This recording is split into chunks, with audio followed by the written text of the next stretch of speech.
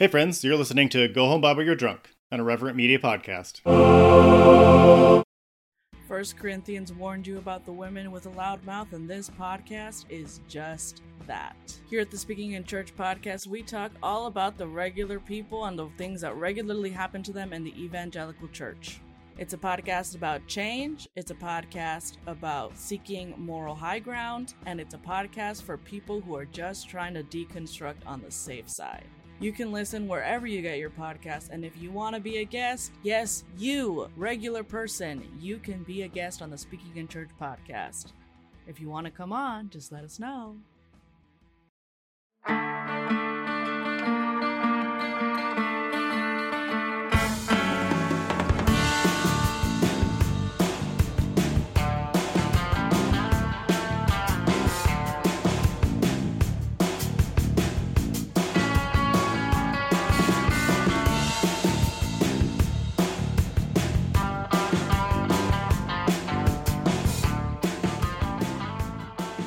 Hey everybody, this is Go Home Bible You're Drunk, the podcast where we think about all the things that we used to believe and we drink about it. My name is Justin.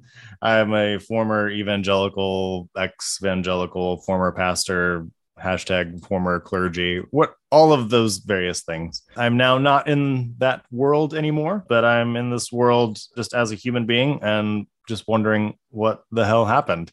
So I'm joined today by my delightful co-host from across the coast. Hi. Yeah, I'm Tori. I was also into, being a weird zealot for weird reasons. Don't fully understand it in retrospect, which is actually why I left. So very over white evangelicalism.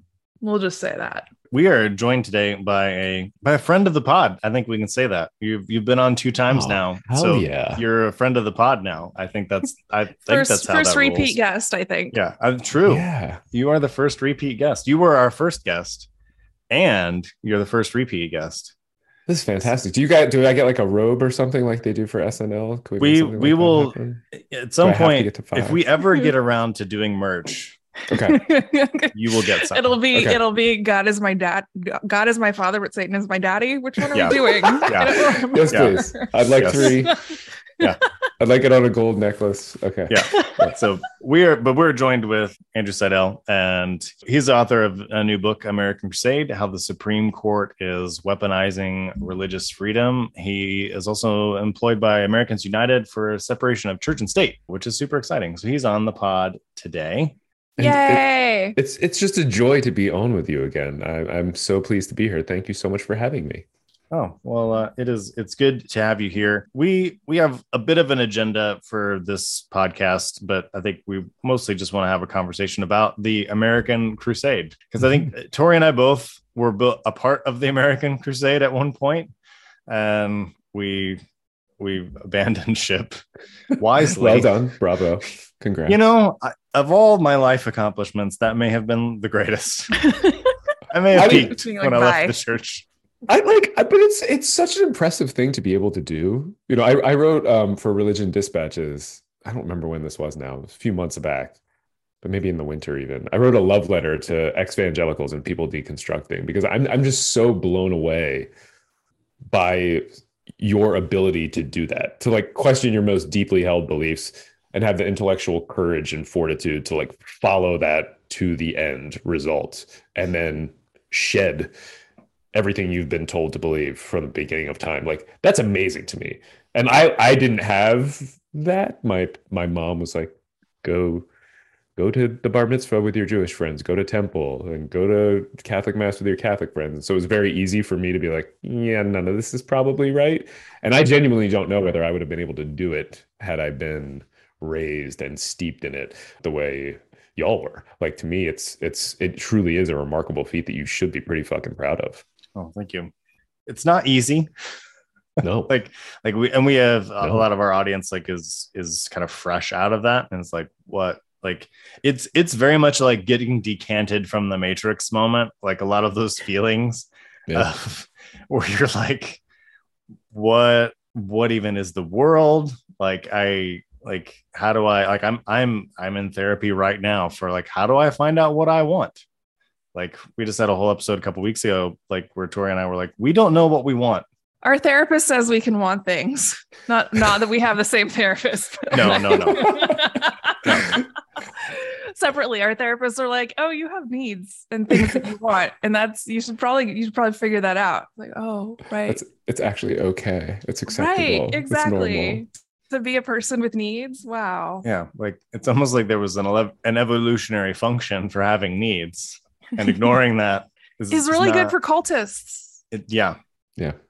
Not great for self-care and humanity generally, but right. Yes, exactly. Yeah. But yeah, I mean, of course it's hard. It's a system that's designed to keep you there. I mean, through millennia of trial and error, they've designed it that way. So that's why, I mean, it truly is. It's an impressive feat. And I know people, a lot of times, you talked about feeling decanted. Like a lot of times they feel this whole mix of anger and shame and all that. And like, I'm just in awe. Like I think, and I hope there's a little bit of pride running through those feelings, because I think you should feel a little bit of that. It's an amazing intellectual accomplishment. Oh, well, thank you. And everybody should be in therapy, not just evangelicals. Like the whole world. The world would be a better place if everybody went to therapy. Yes, indeed. Yeah. Yes. Anyway. Okay. So we solved that problem. Yeah, good. Yeah, we solved it. So actually, honestly, I think I can't remember exactly when it was, but last time you were on, I don't think January 6th had happened since the last time you were on. So things are happening. And you definitely have your specialties on the legal side of things, with the Supreme Court and freedom of religion or freedom from religion even. So I guess my first question is, on a scale of like 1 to 10, 1 being we're fine, and bad. 10 being if you don't have a bunker already, you're fucked. Like, where do you feel like we're at right now? Right now. Yeah, I'm going to say right now as in October today. Yes, I mean, actually today, at this particular moment in time, I would put us at like probably between a 3.5 and a 4 right now. I think a lot depends on the outcome of this election. At this particular moment, the authoritarians, the fascists, the wannabe suppress everybody else except conservative, white, straight Christian men, don't have power over any branch of the government except the judiciary, which doesn't have an army or a way to enforce its decisions. If they get control of Congress in the midterms, I am significantly more worried. And 2 years from now, during the presidential election, if they get control of Congress and or the presidency, then I would jack us up to like a 9. I will tell you that I am fully expecting some violence surrounding the midterm elections. I don't think it will be to the level that we saw on January 6th, only because they don't have either of the branches of government right now. And I think that does make a difference. There's not going to be a constitutional crisis at the top with Biden and the Democrats in power the way we had on January 6th. So I don't think it will be as bad, but I am deeply worried about the prospect of political violence with the midterms. Yeah, and the wild thing to me is like they're threatening themselves. Like Donald Trump just like did like a low-key death threat against Mitch McConnell for mildly supporting keeping the government open. It would not surprise me if the MAGA wing of the Republican Party starts taking out I wouldn't even call like Mitch Everybody McConnell. Else Mitch McConnell is like side. the cynical centrist side, maybe. I don't know. Like, I don't know where Mitch McConnell sits because he has no ideology other than whatever the fuck he wants to do. But it wouldn't surprise me if all the violence comes from inside the house. They'll blame Antifa or whatever, or woketivism. Whatever. I like that, actually. That's fun. Woketivism. But it's like, yeah, it's incredibly concerning to me. And it's concerning to me that I don't know if it's the pandemic or just Trump fatigue, but a lot of people are very disengaged, I think, now. Yeah. More than maybe certainly they should be. And I'll put myself in that camp too. Like I think when the pandemic hit, I unsubscribed to every political podcast I had. I just was like, I can't. It's hard. It was like, exhausting. Yeah. And you're in it every day. Yeah. So thank you for that work. It's my pleasure. I wrote this report with a bunch of other experts on the January 6th insurrection, January 6th, Christian nationalism and the January 6th insurrection. Jointly published it with the Baptist Joint Committee, Andrew Whitehead, Sam Perry, Anthea Butler, Jamar Tisby, Catherine Stewart, all contributed to this report. And, we looked at the role that Christian nationalism played that day. And that in one of my sections of the report, and when we launched the report, the thing that was really striking to me is that it was very clear that Christian nationalism provided the permission structure for the violence that day. And not just the violence, but the actual act of attempting to overthrow the free and fair election, of giving them a mental license to go into the beating heart of our democracy and try to overturn it. And to me, that was the most overlooked aspect of the day until recently. One thing that has changed and that I am taking heart from right now is finally people are starting to wake up to the very real threat that white Christian nationalism poses to a government of the people, for the people, and by the people. It is fundamentally opposed to a pluralist democratic society and government. At its core, it is out to privilege the few at the expense of the many. And that is just stands in opposition to any kind of democratic government. So it's a threat to the America that we all are aspiring to create. And I think finally, we're starting to see a lot of the country and the media wake up to this and start raising the alarm. And I was actually talking, I was in DC last week at a briefing on Capitol Hill about Christian nationalism that Jamie Raskin and the Interfaith Alliance were putting on, and Jack Jenkins, who's a reporter who's been talking about this since even before my first book on Christian nationalism came out in 2019. And he was saying, I remember being at a panel with you in 2019 in September, and you said Christian nationalism is an existential threat to the republic. And you said it to a room full of like 250 reporters, and like nobody paid attention. And I was like, I'm glad you remember that, Jack, because like I remember it too. And I want to shake all of you. Please pay attention to this. But now it's almost a mainstream talking point now. So that's one of the reasons I've downgraded us on your initial scale there, Justin, from maybe like above a 5 to like a 3 or 4. I feel like we are making some progress on that front. And certainly the Christian nationalists are running scared. If you see like Family Research Council is hosting this big briefing next week about how Christian nationalism is just a term to suppress the white Christian voters in this country, because we all know they're so persecuted and oppressed. Yeah, no, they tweeted that a couple days ago. They're like, Christian nationalism is just a scare tactic. They just don't want Christians living out their faith in public. Don't be intimidated. It's like, but trying to force everyone to live out your faith is not the same as living out your faith. Yeah. Meanwhile, we want to put our faith into law. Right. Exactly. We're going to force you to live by our narrow conception of when life begins. We're going to anyway. Okay. Yeah. And like, what's really fascinating about that is it's like, we're victimized if you don't agree to having your life coerced, controlled, restricted by our ideology. Like, you are harming us.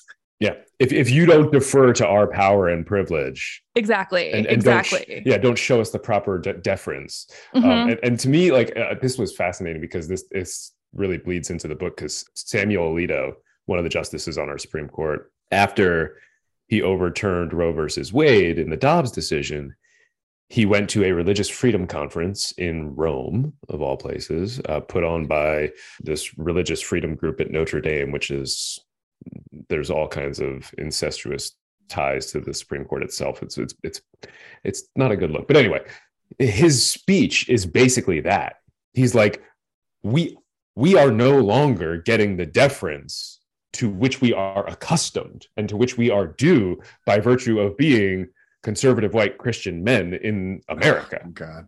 And Right. I mean, like all I'm hearing when he's talking is, why aren't you giving us the deference that we're due? And it is motivating so much of what we are seeing happening right now.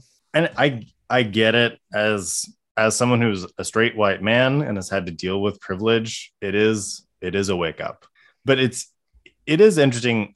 I'm glad this came up because I think that wake up is the same for everybody in the sense that, you know, anytime you are awakened to privilege, even if you're not a straight white man, like there's privilege exists on multiple tiers in this country. But when you realize you were at the top of the privilege chain, and like, I think you can go two ways. You can either go like, oh, like I need to try to make space. Like I need to sit back for a second. Or you go like, they're going to take it away from me and I've got to fight to defend it now. And it is interesting, like how offended they get. Like I remember sitting in churches and being like, ministers used to be respected and now we're not. Like, but there's no self-examination to be like, why aren't ministers respected anymore? Like, No, it's just we're owed this. we are simply owed it by virtue of the fact. Doesn't matter how yeah. we behave. Yeah. Doesn't matter how we treat people. Like this is just, it's the default in their mind, right? And it's like not being treated as like not being treated with the most honor, I guess, the most respect, not being deferred to in every situation. Again, it's like they consider that harmful. Yeah. And so they think it's oppression. Right. And so, but then that becomes a justification for their violence, Mm-hmm. Yeah. right? It's like, you're harming me. So in self-defense, I'm going to attack you. You're harming me by not deferring to me and my ideas. And so I get to harm you. Preemptive war is the Yes. paradigm. Literally, that's what it is. That's what it is. Which I have to say, I mean, this is exactly what I am talking about in American Crusade, right? I mean, and when I'm talking about weaponizing religious freedom, the weapon that they are seeking is a weapon for maintaining that dominant group status, right? And it is the expansion of equality and the withering religious and racial hegemony that's the contested territory in many of the religious freedom cases that I talk about in the book. And so, like, these are deeply conservative Christians who are accustomed to deference and privilege, and they feel that the expansion of freedom to other folks violates their rights. I mean, it's such a problem because parity is not oppression, and equality, even when it means the erosion of privilege, is not discrimination. And we're not actually, in most of these instances, expanding rights or giving new rights. We are recognizing rights that have always existed under the law, but were never enforced or were never extended to everybody. Like, we are affirming the humanity of our brothers and our sisters and our siblings and admitting that we've been wrong all along. And as we realize the aspirational values that are written into, we the people, or equal justice under law, or all are created equal, and the other founding maxims, as we recognize that humans are human and worthy of rights, conservative white Christian America is dying this slow demographic death, and it is just rebelling. And they are rebelling and raging against the dying of their privilege. And so they declared war. And that's what American Crusade is all about. So now it's maybe there is a definitive starting point, but like, when did this start? And I feel like, why am I just now hearing about it? You're just now hearing about it. It's the easier one. That's because they've almost accomplished their goals. This is a crusade, and it's a war of conquest, and they've almost consummated that conquest, right? They've almost reconquered their holy land. It started, there are two starting points. Really, I do think it started back with Brown versus Board of Education, when the Supreme Court declared segregated public schools unconstitutional. I think you can tie a lot, and I do this in the book, a lot of what happens traces back to that. At least a lot of the seeds were planted. I just focus more in the book on the most recent decade. Really, I trace it to 2010. And in 2010, the Supreme Court decided this case. It was a case about where another collision of religion and the law.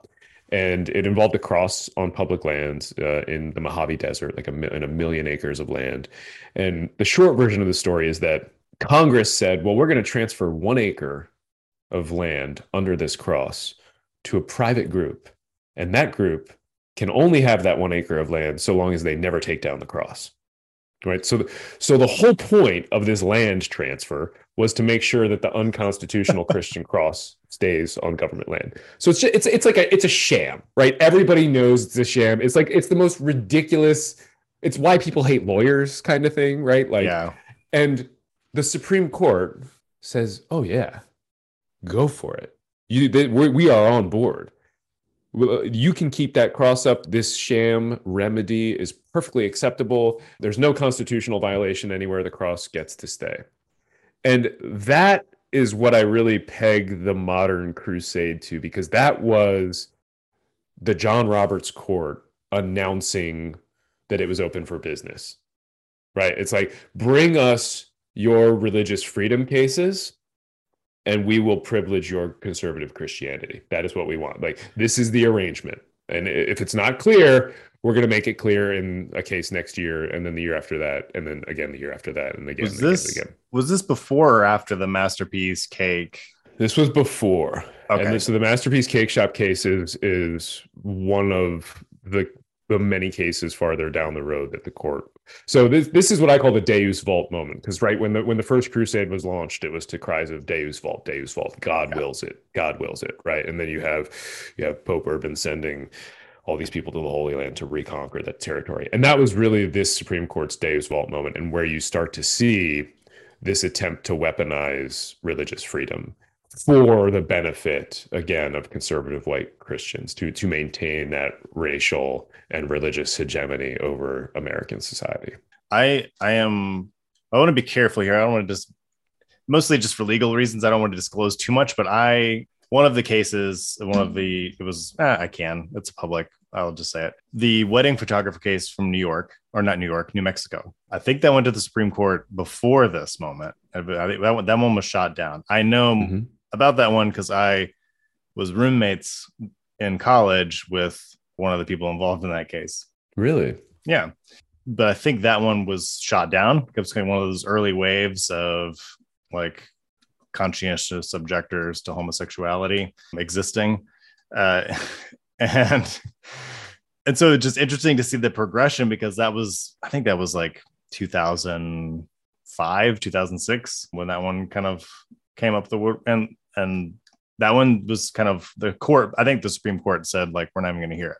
Correct. We're just going to uphold the lower court's decision. But now it's like, oh, anyone can come in now. Sure. Like, you don't want to bake a cake for a gay person, don't bake. Well, and that's the interesting part about it, because the court does get to decide it's the cases that it wants to take. And it's very clear, and I think I lay this out in the book, that they want to take these cases, right? So like, American Crusade is not like a typical law book. It is an attempt to expose this crusade to warp our law. So it shows that the Supreme Court justices are eager and ready to take these cases. They want to hear these cases. So it's, depending on the year, it's something like the Supreme Court rejects like 97 to 99% of the cases that come its way. But it has been deciding almost every religious freedom case that comes its way. And it's been deciding them in favor of conservative Christians. Like the legal principle is out the window. The principle is Christians win. I thought that the Supreme Court was this august body that was supposed to, protect us from the evils of politics. Are you telling me that there's bias on the Supreme Court? I am, and I sense some sort of irony or maybe sarcasm in your voice there. A lot of people suffer under that myth, though. We're taught it in schools. If you go to law school, you are drinking that Kool-Aid. You are. But it's also everywhere in the media, right? Like the media acts like, oh, it's just this very like unbiased sort of, we have to give the Supreme Court all of this respect because they're not playing politics. They're above all that, which is like blatantly false. Like is not true. No, it's absolutely not true. But true. for some reason, like that's just sort of the narrative that gets pushed out a lot of the time of like, so we can't criticize this. Like they're not being partisan, right? Like they're above all of this. And it's like they write books, like they're clearly not. You're 100% right. And part of the problem is that it's such an insular body and we know so little about what happens that the media who are dialed in depend on that access in a way that you don't often see with other that makes sense. Yeah. Journalists. So there's a reluctance to criticize it. I would recommend anybody who's interested in reading more about that. There's a new online news source called Balls and Strikes about the Supreme Court. And I like it already. Well, it's a play on John Roberts saying during his confirmation hearing, we're just umpires. We just call balls and strikes. And they of course, they abbreviate themselves BS. And they do some fantastic reporting on this. But you're absolutely right. But I mean, both of you. And one of the things that I try to point out in the book is that we really do have to unshackle our minds from the myth of this Supreme Court as the downtrodden, the defender of the downtrodden, the impartial arbiter of truth and justice. One, because it's not true. And two, because the crusade depends upon people believing this myth. And it's like obvious if you stop to think about it, but we've been told this. We see it in media. But McConnell and Trump and Leonard Leo cheated and stole and packed the courts to put their collaborators in place. Yes. And they didn't do that because they were putting people in there who were going to administer justice even-handedly. Right. They did it because they knew those people wouldn't. And historically, the image that we have of the Supreme Court as the defender of the downtrodden and that impartial arbiter of truth and justice is the exception to the historical rule. Oh my God. SCOTUS is awful. Fucking awful. Yeah, it really is. We've had decades where it was okay. Yeah, the Warren Court was reasonable, and you get Brown versus Board of Education, and you get some good decisions. Gideon versus Wainwright is this great decision, which gives us the right to counsel when you're accused of a crime. It's pretty fucking important. But really, this court is a deeply regressive and conservative body. I mean, this is the court of Plessy versus Ferguson in Separate but Equal. This is the court of Dred Scott and fugitive slave laws, of trying to suffocate the New Deal in the cradle, of gutting the power of the 14th Amendment, won with the blood of so many Americans during the Civil War, of Japanese internment camps, of Muslim bans, of billionaires and corporations and political gerrymandering and vote suppression, of abolishing abortion and reproductive freedom in the name of their narrow religious beliefs. This is not a vindicator of human rights. It's a threat to them. Yes. Yeah, it literally is. Yeah. I'm a member of the Supreme Court bar too. I say that as I don't even know what that means, so I'm just going to pretend like it's fine. It means I can go into the Supreme Court and argue a case if I want. Oh, I see. Well, tell them. Tell them what we honestly said. I have dreams about this. I've never confessed this publicly, but I have dreams about arguing cases and being like Kavanaugh asking me a question, be like, "No, Brett, and you're a fucking idiot." Also, I don't think of you as a Supreme Court justice. I think of you as someone credibly accused. Yeah, you're a rape. fraud. Yeah. Yes, exactly. You thought your calendars from when you were 18 vindicated you. Yeah, squee. To me, I don't know much about law. Maybe you can correct me, Andrew, but I feel like whether or not he sexually assaulted someone, putting that aside for a moment, the fact that he thought that his calendar entries from when he was 18, 19 years old, completely vindicated him as admissible evidence. To me, that alone is maybe you don't know what's going on. There are so many moments from his confirmation hearing fight absurdity that are such red flag. I mean, he screams about you are going to pay the price. You're going to reap the whirlwind. He is threatening his political opponents. Yeah. We just act like that's not a big deal. I write in the book. So I essentially devote each chapter to a case in the book. And I was in the courtroom for the Bladensburg cross case, which was another giant cross on government land that my friend Monica Miller argued for the American Humanist Association. And it was one of Kavanaugh's first oral arguments. And I was in the courtroom for it. This was 2018. And it was just like, I mean, Monica she's younger than I am. I don't know how old she is, but she's like a young female attorney. And she gets up to argue this case. And like, he asked her a question, and it was just so jarring to see, like, knowing what he was accused of and that he skated through this process and is now has this lifetime appointment that's going to require impeaching him to get him off that court. And just the entitlement, and like watching him ask this young female attorney a question was just, it was so jarring to see. And I can't imagine what Monica felt in that moment, and how awful it must have been to have to maintain her composure and respond. But, you know, I mean, like Dahlia Lithwick, who's the Supreme Court reporter for Slate, along with Mark Joseph Stern, after that whole thing, she's like, I'm never going back to the Supreme Court. And she writes about that in her new book, Lady Justice. Like she's a Supreme Court reporter who will not go into the Supreme Court and watch oral argument for that reason now. It's a broken, partisan, completely fucked up body. Yeah. Yeah. I think that there's like one thing that's really interesting, because having grown up sort of, you know, in the like focus on the family, like Phyllis Schlafly, this like culture war bullshit, right? Of like, we have to have a lot of babies so that people will vote Republican, because we can't win anybody over with our arguments because they all suck. So they're like, we're just going to out procreate the libs. So it was very weird getting kind of to the other side of that and realizing like how many like liberal folks really sort of, I don't know, like venerated Supreme Court justices in this like weird way. Meanwhile, I'm sitting here as like very typical, like in my childhood and like most of my life, I've lived in like Portland and Seattle, like my whole life, right?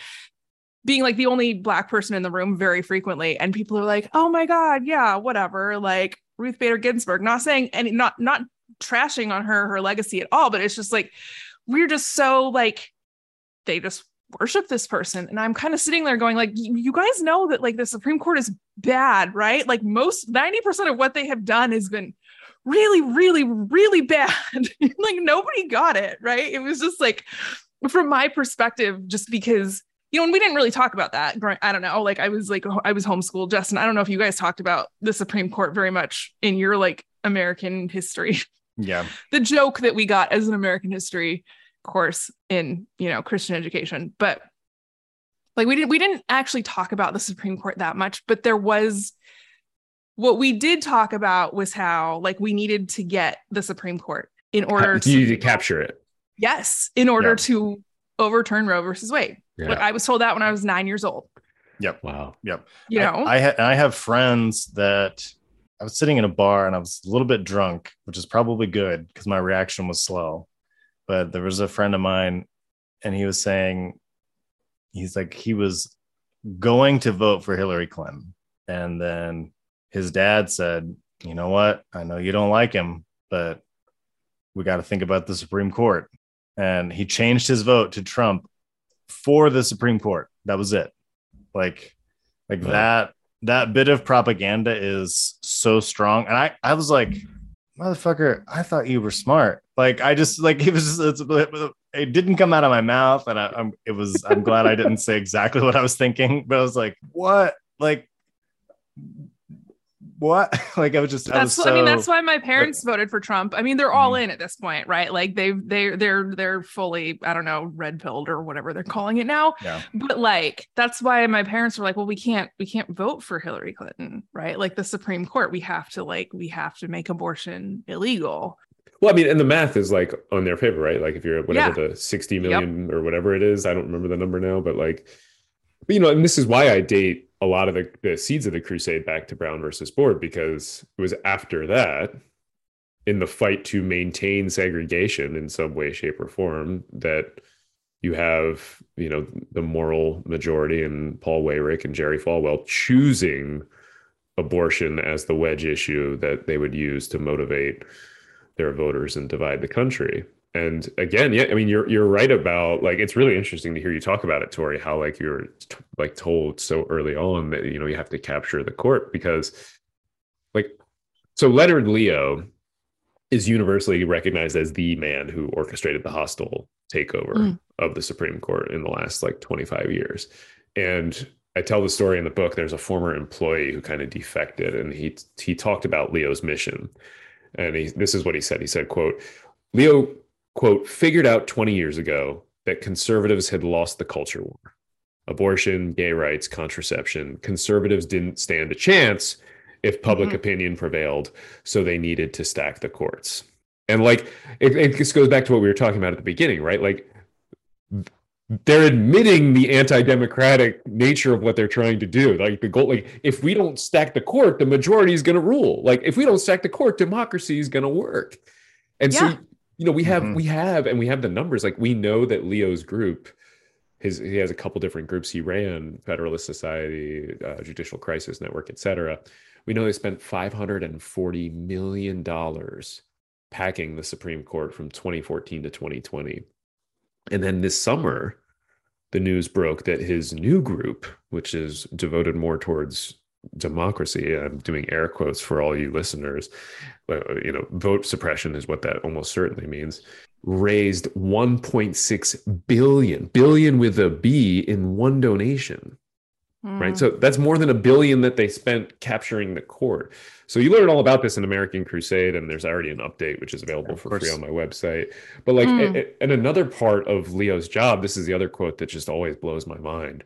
He was described. So he was basically in charge of like selecting judges. These are people who are going to make good judges and filtering names into all the. It was like the short list of. Yeah, he wrote Trump's short lists. Right. I mean, we know he did, and he filtered, but he also filtered names into the Bush White House, and he was described as the quote for judicial nominees, quote, the monitor of the nominees' ideological purity.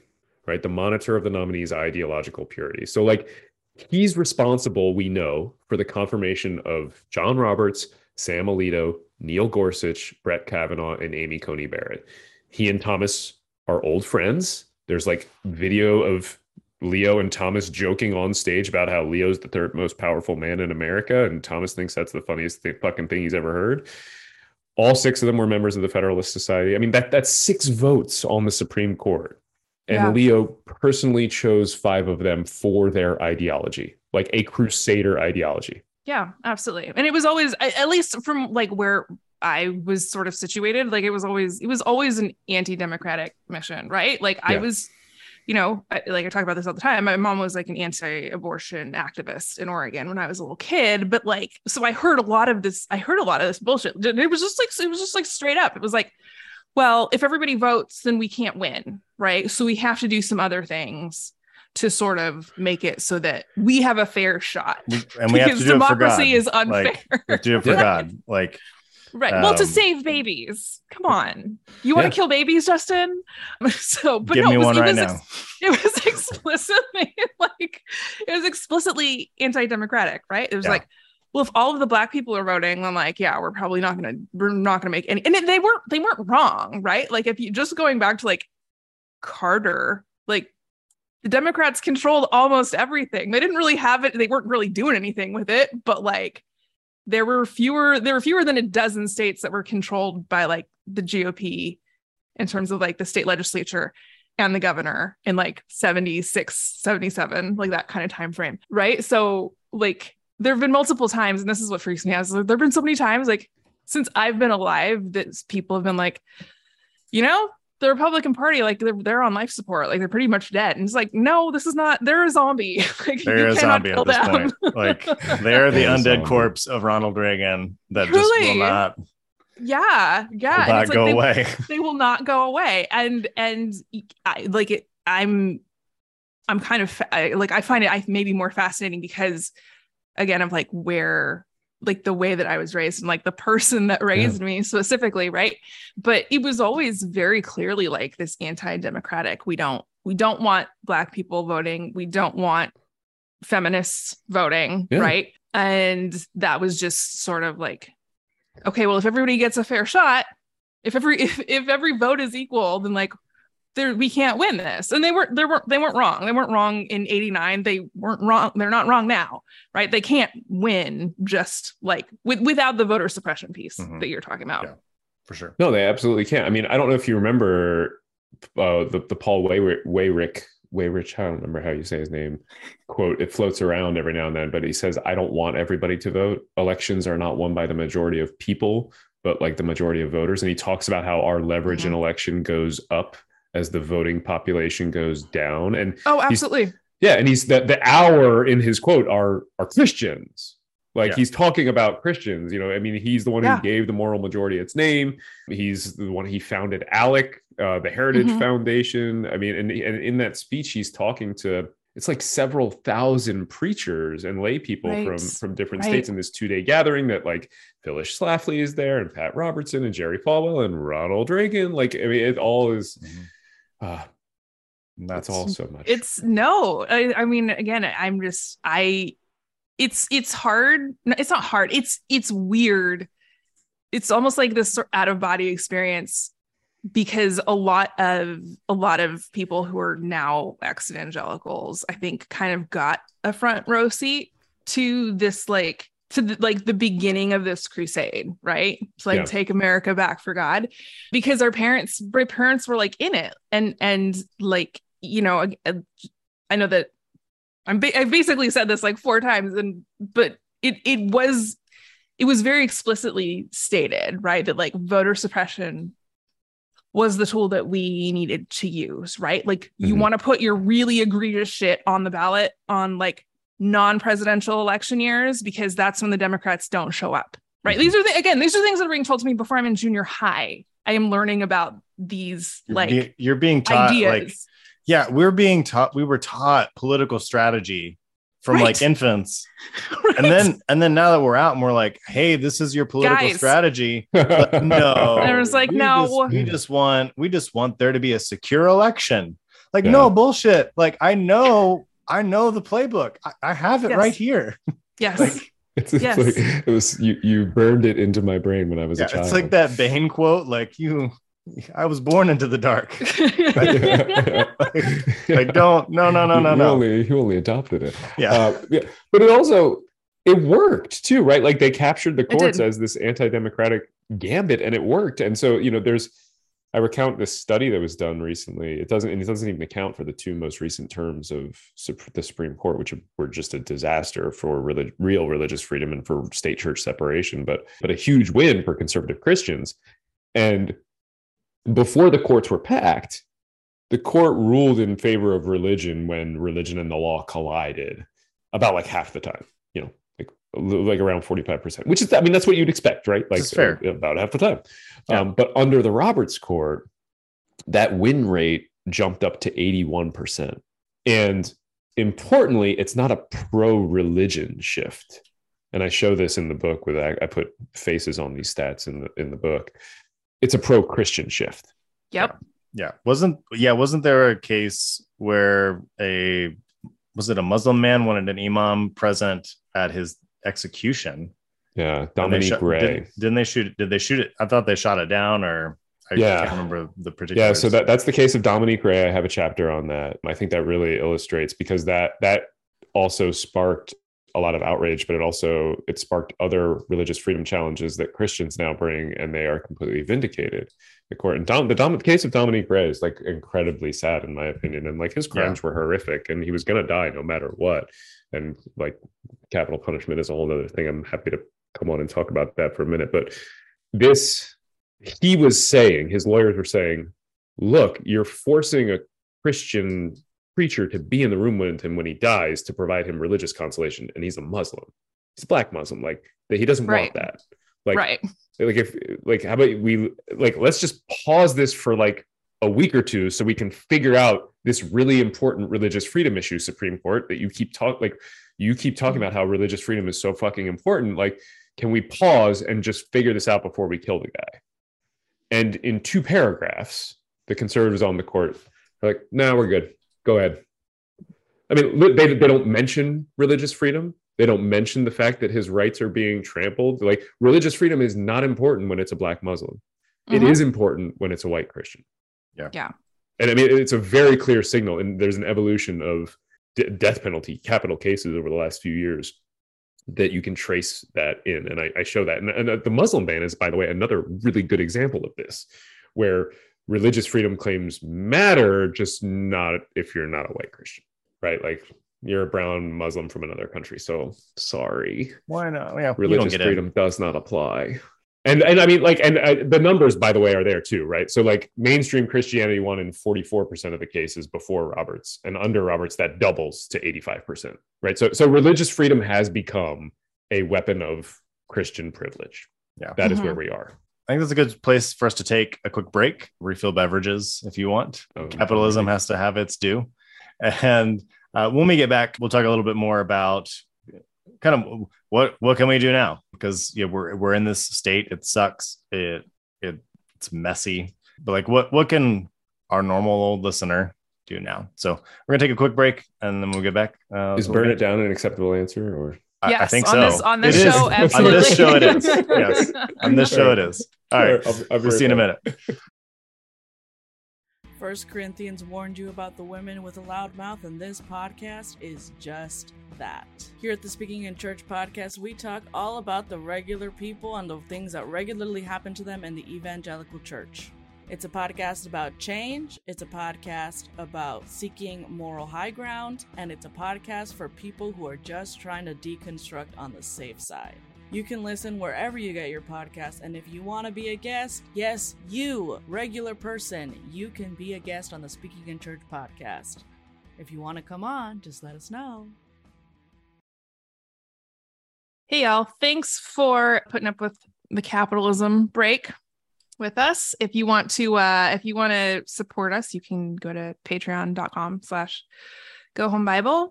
And yeah, you can join our little community over there. If you sign up at a certain tier, you get a life verse inspired by the Holy Spirit that you get to keep forever, or not if you don't want it, because it's your life and you have agency. You get to make decisions.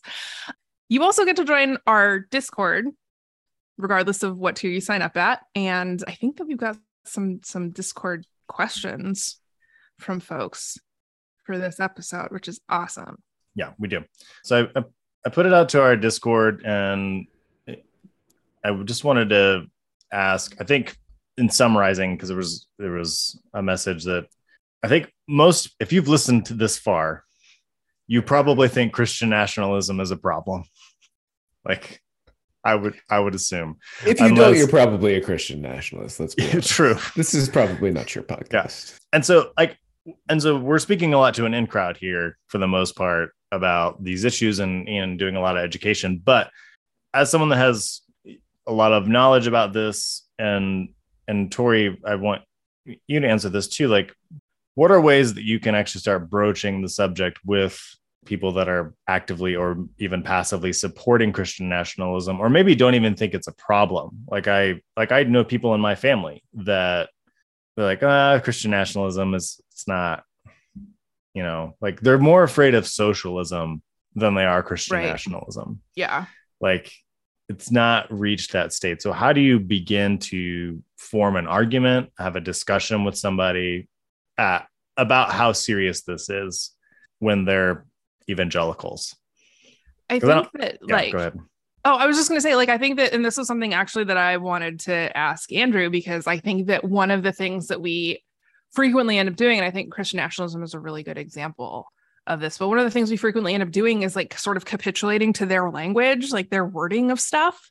And that really bothers me. Like they don't like the term Christian nationalism, which is why, in my opinion, it's a really good idea to use it. Right. I've pretty much completely stopped talking about abortion. Like I'm just bodily autonomy, right? Like you get to decide what happens to your body, because that's a lot harder to argue with, right? Like there can be some sympathy of oh yeah, well, I mean, don't you think it's kind of weird if somebody was about to go into labor and they're I decided, which is they make up these fictional scenarios, right? Like shit that doesn't ever actually happen. Or I don't think that doctors should be forced to do abortion. They hear all of these nonsense claims. So for me, I'm it's an issue of bodily autonomy. Do you think that the state should force you to do things with your body? Yes or no? So I try to make it really simple, and I try to work really hard to not use any of their language, their wording on stuff, because they are really, really good at framing things like religious freedom right? Like that's what they call like their right to oppress people of other religions. They call it religious freedom, right? And like they're talking about like, well, I have rights too. Like I have a right to keep my kid from going to school with Black kids. Right? It's like that's not oppression. That's not oppressing somebody else. That's my right as a parent to choose who my kids spend time with. So you not letting me have that, you are taking away my rights, right? And it's this really weird, fucked up framing around like harm and power and like who actually is being harmed and who actually has power. So for me, absolutely, like 100% the jumping off point is like, don't use their language. Like you can be nice if like the situation calls for it. You can get kind of riled up if that's the kind of conversation you're having. Like I'm not trying to dictate to people like, oh, you have to coddle people's feelings or like, oh, you got to be a bully. Like, I don't, I think that people are smart enough to kind of engage with the individuals they know or interact with in a way that makes sense and won't completely like shut them down. But I like, for me, the kind of the number one thing right now is just like, do not use their language. Like, don't give them an inch on that, because that's a huge part of like how they've won a lot of these arguments, right? Is by taking things and like taking words and twisting them. Yeah, like to sort of fit that their so narrative. Because then they'll usually say like, so you want to kill innocent babies, right? Like, it's like it has nothing to do with that. Babies are not involved. There's and no I babies. joked earlier, like, sure, give me one, like, but like like, okay, well that's a frame that right. Not everybody thinks that, and that right. and so yeah, how do you begin to go like, whoa, wait a second here, like we're not talking about killing innocent babies, we're talking about women and men, honestly, too, being able to decide what they do with their bodies. So I think all that's right. And I think there's even a case to be made to go at them and to co-opt some of their language. Like it was one of the things I talk about in The Founding Myth, my first book, which is the subtitle of which is Why Christian Nationalism is Un-American, is that we need better facts, but we also need better arguments, and arguments that are not just cerebral, but that like strike at that emotional core of their being, at their identity, because they are trying to rewrite our identity by rewriting American history. They're literally trying to rewrite the secular DNA of our country.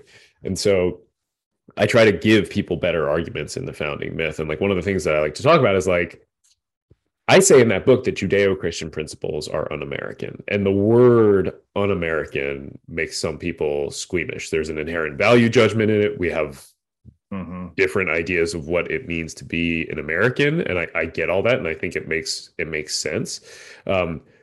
But I also think there's value in hitting them with that. First of all, it's not something they've ever experienced.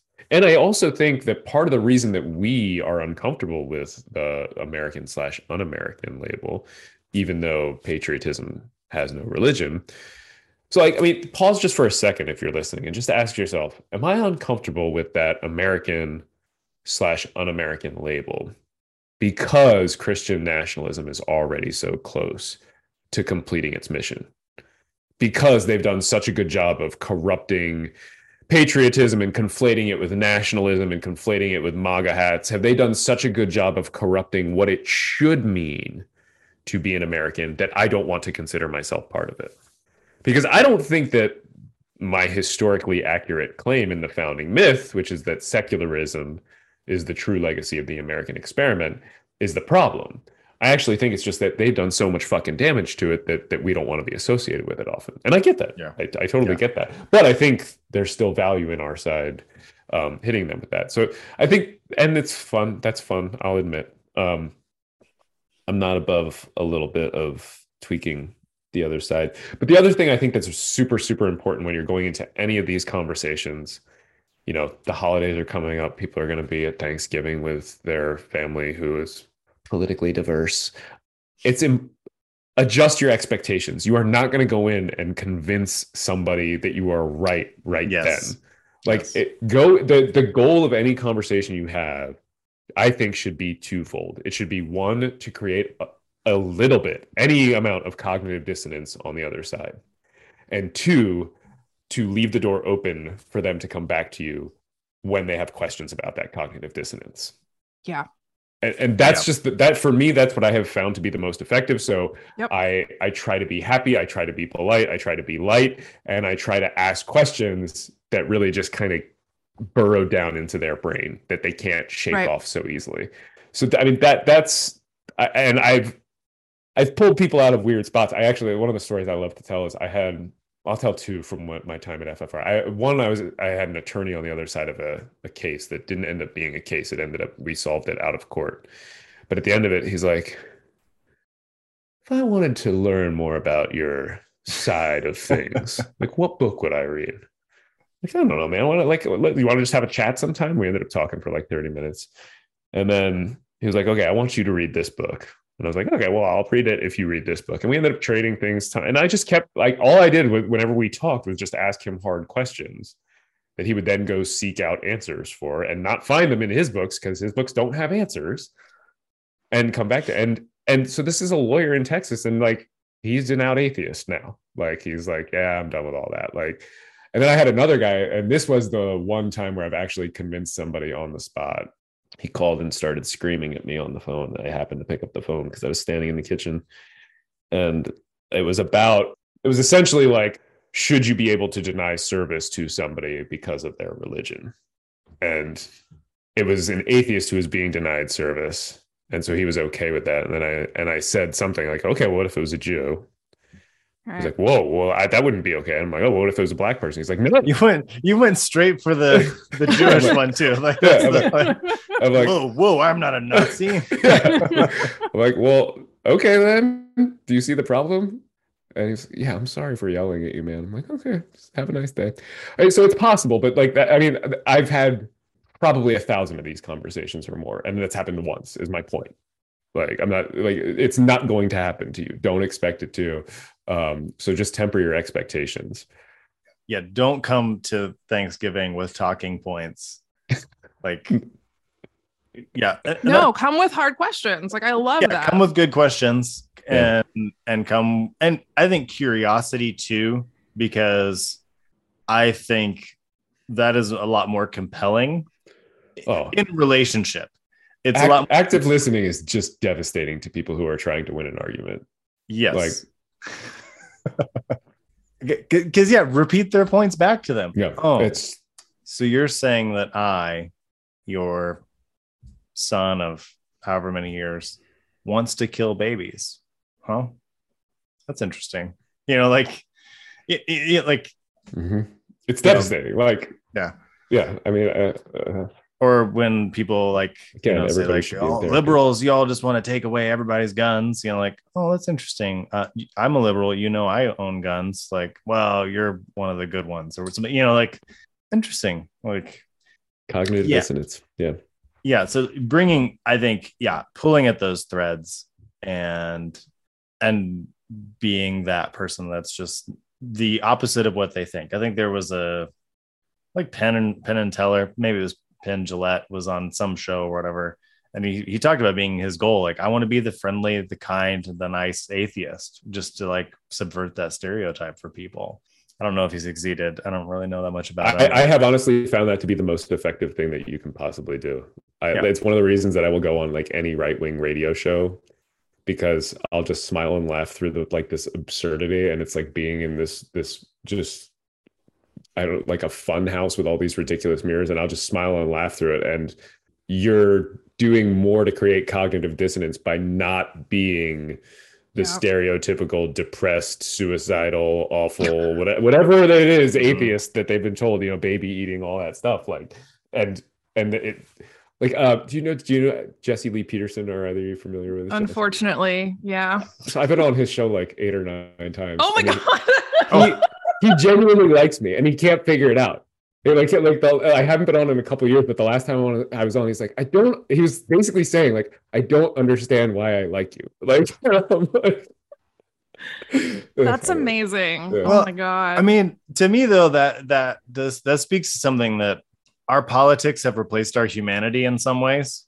Or at least I would actually say, at least for one side of the political spectrum, maybe both, but it's like, we can just be friends, and we don't have to like tick through the boxes of, do we agree on everything? Now, I do think that the list of red flags and deal breakers has increased over time. Like there's a difference between like someone spouting openly racist bullshit, like probably not going to be your friend, even if you are really great at golf. Like probably not going to be that person for you. But yeah, that is interesting. Like, I don't know why I like you. I'm supposed to hate you because my ideology says that all of you are terrible. Yeah, that's wild.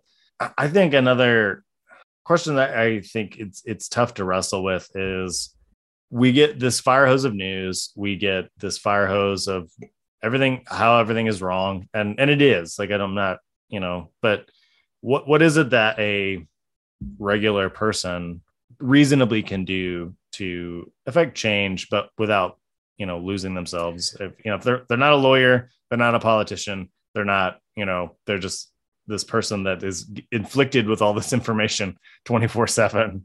Yeah. What is a good strategy? I mean, burning it all down should be on the table. We joked about that before going to break, but I mean, there's, especially like there are some serious flaws with our Constitution that were baked in from the beginning that it seems like we may not be able to overcome. Mm-hmm. And myself, I include in this, go read the founding myth. Like, we treat it like this hallowed document. It did some really amazing things, but like some really inhumane and terrible shit is right in there too. The amazing things happen to be the secular aspects of it, separating church and state, declaring that power comes from the people, not from gods, leaving out all gods deliberately from the document, banning religious tests for public office, like guaranteeing freedom of speech and religious freedom. These are all things that were unique and original to our document, but they're like a pretty small percentage of it. There are other things that are like the separation of powers is a good idea. Turns out impeachment's like not a very effective check on corruption or power. So I don't know, I could throw that one out. But like, I mean, racism is baked in throughout the entire document, including in the like refusal to use the word slavery throughout. And I don't know that you can come back from that. And you can look at things like if you have not read Elie Mystal's book, Allow Me to Retort, which came out a couple months ago, it's absolutely fantastic. And he like really moved my needle on this. And especially when talking about like looking at like, for instance, what South Africa did after it ended apartheid, right? It didn't just like amend the apartheid constitution like with a few sentences, like, oh, we fixed it. Like it tossed it out and started over. And like, that's a pretty good point. And that constitution is actually awesome. It's very well. So it does seem to me that we are a modern day computer running like Windows 95. Like, it's not a bad analogy. No. Like, or maybe an earlier like DOS or something. Like it's like we have a lot of potential here. I feel like I'm not like 100% down on this country and the diversity and the things that we've been able to do, but it's like we're being held back by this operating system that just doesn't. It's not even honestly to. Some of the founding fathers were legitimately terrible people, but it's like, I'm also like, why are we turning to Thomas Jefferson for his opinion about anything? Like, especially like bodily autonomy and reproductive freedom. Like, why does he get a vote? Like, he owned people. Like, that's just not like, sorry, he enslaved his children, which is like a pretty fucking impossible thing to get over in my mind. And he was a degenerate in his time. Like a lot of his apologists will be like, well, the time was different. Like, no, people called him out for that shit even then. So like great. I'm the Declaration of Independence. Like the first couple lines everyone remembers. People don't remember the indigenous bullshit in the middle, but that aside, but like, why are we continuing to give these folks a vote in how we conduct our lives today? And that to me seems absurd, even from an originalist standpoint, which I don't, again, Andrew, you could speak to it more, but that feels like bullshit to me. Oh, 100% bullshit. Nobody should pay attention to it.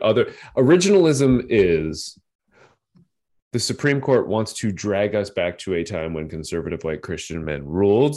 Yes. And so they're going to read those words as though they are the gospel and drag us back to that time. I think for those of us that came out of conservative evangelicalism, that smacks of like the whole doctrine of inerrancy. Oh, yeah. Or like there's an original meaning that we can find, and there's only one of them. And if we find that, that is how we will live our lives.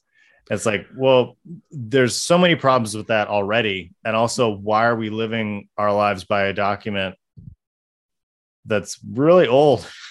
There are some really actually fascinating ties between originalism and like conservative Christianity and biblical inerrancy and things like that. I mean, I wrote an article about this a while back for Patheos. I think it was a while ago. I'm not sure, but it was around the Brett Kavanaugh time.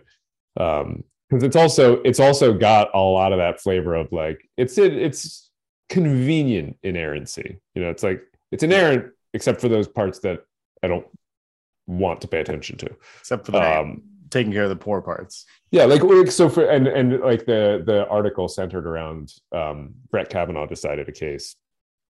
And actually, I also point out in this article, like it is the more conservatively religious justices that are also more conservative and more prone to originalism. And like Scalia, who believed in a literal devil existing, like was kind of the granddaddy of originalism.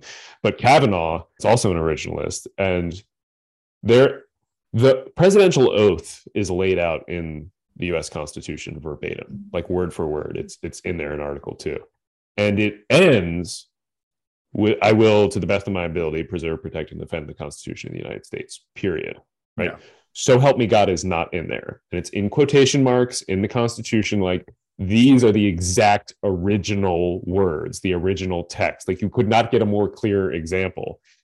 And there was a lawsuit about whether or not presidents can add the words, so help me God, or whether they're actually just amending the text of the Constitution in the middle of taking the oath, which they kind of are. And so the originalist ought to say in that case, like, well, the original text literally could not be more clear about this. So yeah, you win. But you know, it's only originalism when it works to give them what they want.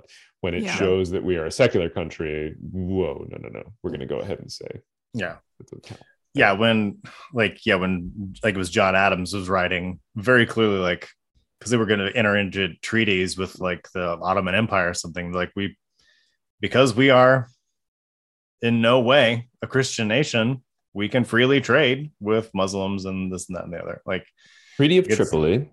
Yeah. And fascinating because like, I love this Treaty of Tripoli, like wonderful, but it was actually negotiated under Washington. So it was negotiated under Washington, and the Senate unanimously approved it, and then Adams signed it. So it's like every founder you could imagine if you care about the founders. And it says in there, the government of the United States is in no sense founded on the Christian religion. Yes. But we're still a Christian nation, so don't worry about it. Yeah. The founding fathers repeated it over and over that we weren't, but no, trust me, we are. like that's, I heard so many times growing up that we were going to like take America back for God. Like, I'm like, first off, when did God lose it? Sounds like a him problem. Yeah. Like that sounds like God's issue. But like, when is this golden time? Like, and if you go back, like, well, you know, back founding father times, like, you know, they allowed women to get abortions early in pregnancy. Like, before the quickening. Yeah. So, not that time. Okay. So when, like, let's just play games here. Like the time they owned slaves. Well, not the time they owned slaves either. Like, okay. You know, like there's like maybe a window in there from like 1954 to 1956 where America was God's or something. And then when you say like, well, the top tax bracket was like 90% in that time. Like, well, we get, you know, different times. Not that. Different times, yes. Yeah, we should definitely bring that back. Oh, yeah. That by itself, honestly, would solve a lot. A lot of problems. Think of how many wars we could start.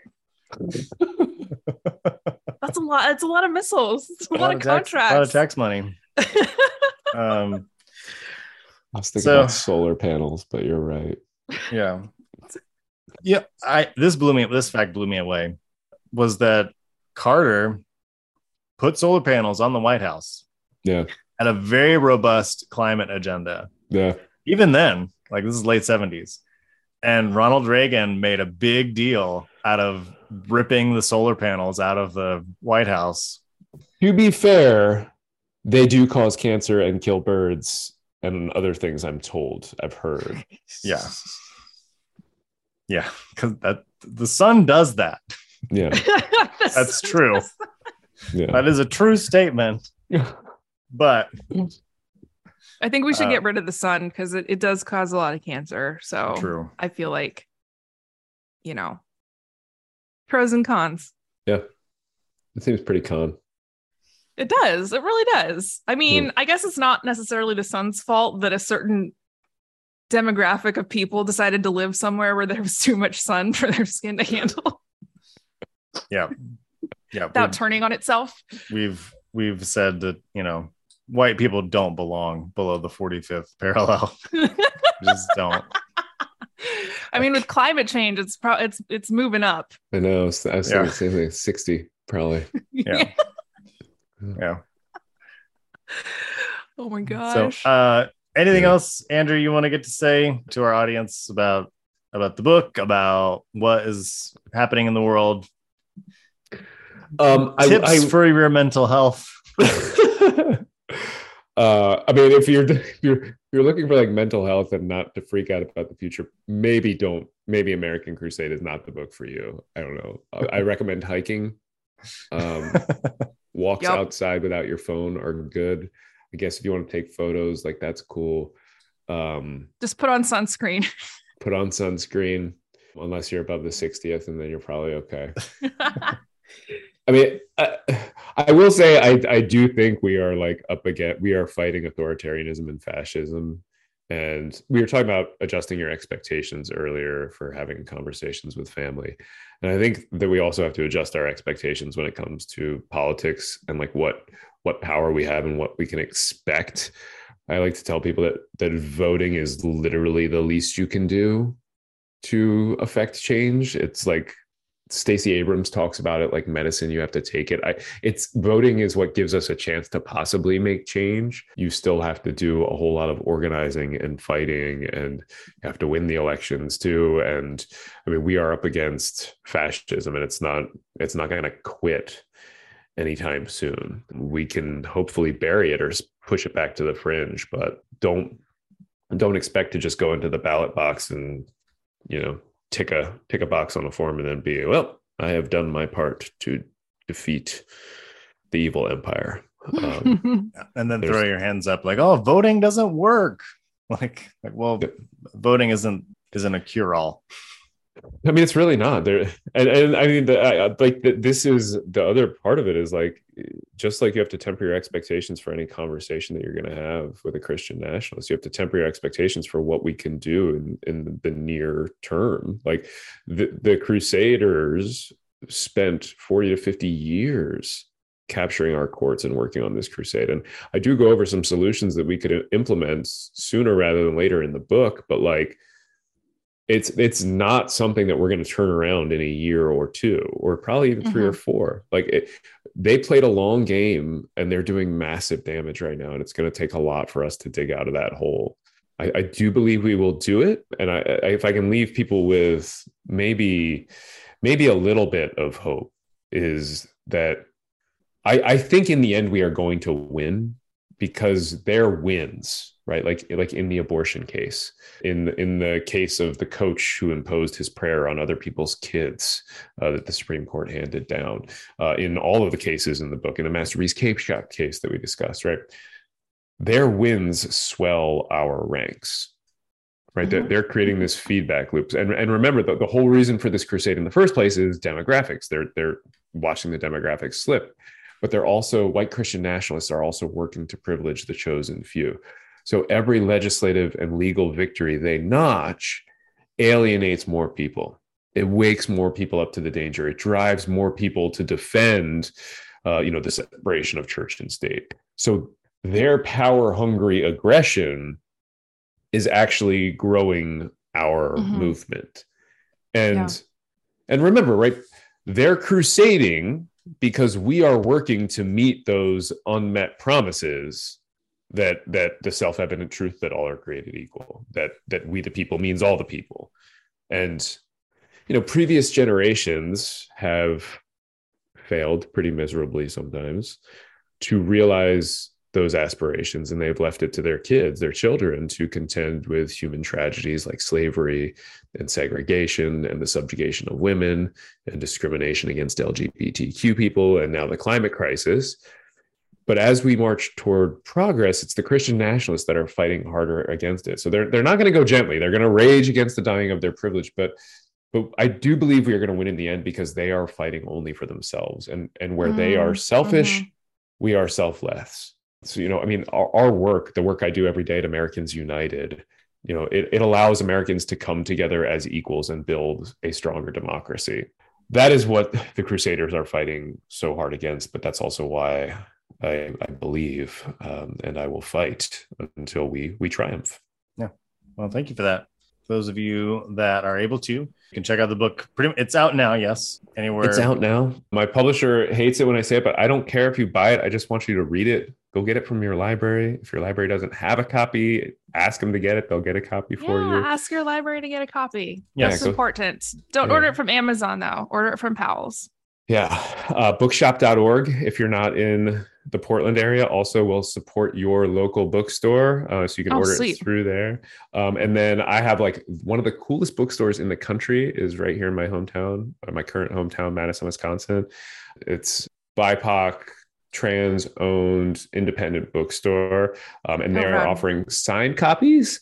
So if you go to bit.ly/signed AC, like Signed American Crusade, you'll get put eventually to the Room of One's Own website, and you get to, I'll do a signed book for you through there. They make great gifts for the holidays for those believers that you're going to be having those Thanksgiving conversations with. If a Thanksgiving conversation goes sour, you can always buy this for Christmas. Just read this. Yeah. Thank you very much. And if you do buy it, make sure you review it, give it a 5-star review, positive review. I know if you haven't yet, you will have many review bombers. I had a couple before the book even came out. They found the Goodreads page, and some message board somewhere targeted it, and I got most of them removed, but there's still a few just no reviews, but a bunch of 1 stars. The Goodreads seems to be doing it, but so yes, I would appreciate if you like it and enjoy it, please go leave 5 stars. That'd be appreciated. So, and also give this podcast a 5-star review. While you're just handing out 5 stars, please do so. You can also check us out on Discord, or not Discord. You can check us out on Patreon, patreon.com/GoHomeBible. If you want to support us monetarily. I was going to say, if you can't give a 5-star review, but you could give the 5-star review. There's some problems if you can't. Yeah. But if you can't give us a 5-star review and you want to support us monetarily, go for it, I guess. But so, Andrew, where can people find you if you want to be found? I'm Andrew L. Seidel, Seidel, on all of the things. I'm on the TikTok even now. Super addictive, by the way. Don't do it. It is. But Twitter, Instagram, that's my website URL too. That's everywhere. I'm Andrew L. Seidel. All right. And Americans United is au.org. Okay. au.org. Okay. Yeah. So we're at Go Home Bible on all the things. Thank you so much for listening, and hope you have a wonderful week. And don't get overwhelmed.